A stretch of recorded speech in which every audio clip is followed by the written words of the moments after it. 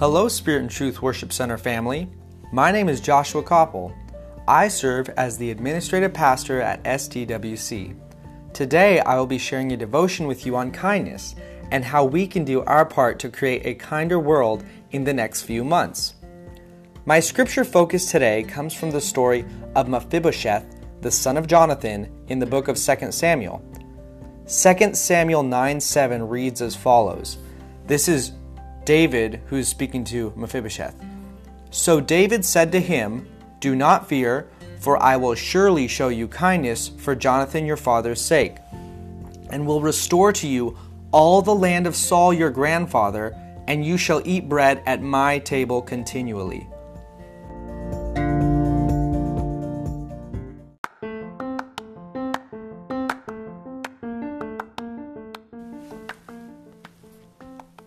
In this portion of the Bible, we're catching up with David after running from Saul for a huge portion of his life and after being split up from his friend Jonathan, but finally at this point, David is king. Now, Mephibosheth, though, comes from the line of Saul. He's Jonathan's son, which would make Saul his grandfather. Mephibosheth is actually also lame and crippled because when he was a child and his nurse was running, trying to escape, believing that Mephibosheth would be murdered if she stayed anywhere near the palace or the castle, while she was running away, she tripped, and then Mephibosheth ended up getting hurt, and his leg was crippled because of this. So he's lived in fear, and he has anxiety in his life, and he believes that if he gets anywhere near David, something bad is going to happen. That's his belief. Now, to truly understand how important this verse is, though, we need to realize also how big of a moment this is in the life of David. You've got to remember back to the chapters and books prior to this scripture. So, with David at this point actually being king, after Saul had hunted him relentlessly, and David actually loving Jonathan, him and Jonathan, their relationship was a great relationship in the Bible. It shows what best friends can really look like. But he was forced to leave Jonathan. Jonathan was forced to stay at the side of his father Saul, and Saul and Jonathan both ended up dying. Now, they both had an early end because of the evil that was in Saul's life. So the house of Saul right now, and in effect Jonathan, was in shambles. Israel is now under the rule of King David. There's a new management.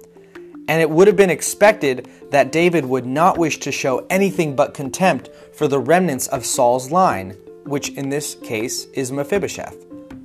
The fear and the worry that Mephibosheth has lived under was such a key part of his life that he was actually crippled at the age of 5, and that's pretty much the point of where it all started.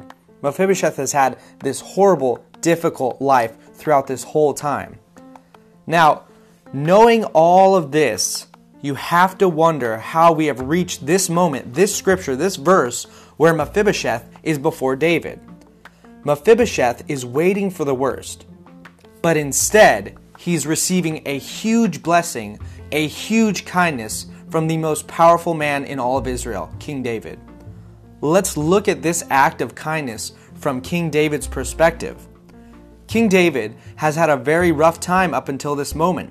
He's fought lions, bears, Goliath, and almost every nation surrounding Israel. He was despised and hunted by the previous king Saul. He was forced to live in a cave.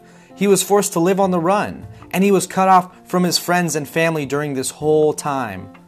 So after all this heartache and all this pain, he reaches this moment with Mephibosheth. And it's a turning point. David chose kindness at this time because he sees it as a wonderful counter to the fear and anxiety that has gripped the world and the life of Mephibosheth. We are reaching a similar moment in time in America right now. We are seeing how this struggle with the coronavirus not only affects the physical health, but the emotional and mental health of the nation as well. In this time, when the news and leaders and many people in power may choose the path of King Saul, which focuses on blame and anger towards others, we can choose kindness. We can choose kindness towards our family. We can choose kindness towards our friends. But most importantly, we can choose kindness towards others. I'm speaking about a kinder world.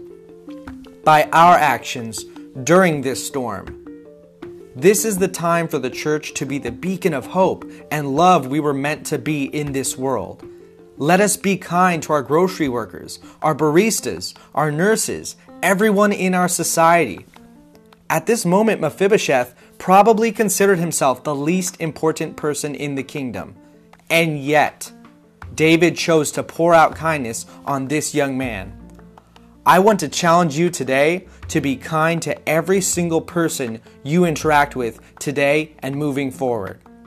Whether online, over the phone, or in your scheduled hunt for toilet paper, I challenge you to seek kindness as your mode of communication. To wrap up this podcast today on a kinder world, I would like to pray a blessing over everyone under the sound of my voice. God, I pray you would bless everyone who is listening to this podcast and help them to share your kindness and your love today and every day with everyone they interact with. We know that you love every one of your children across the world, so I pray that we would spread the same love and kindness with all that we do. I plead your blood over these listeners, and I pray that you would keep them safe and healthy and financially stable in Jesus' name. God bless us all with a wonderful life in our present and a wonderful world in our future. Amen.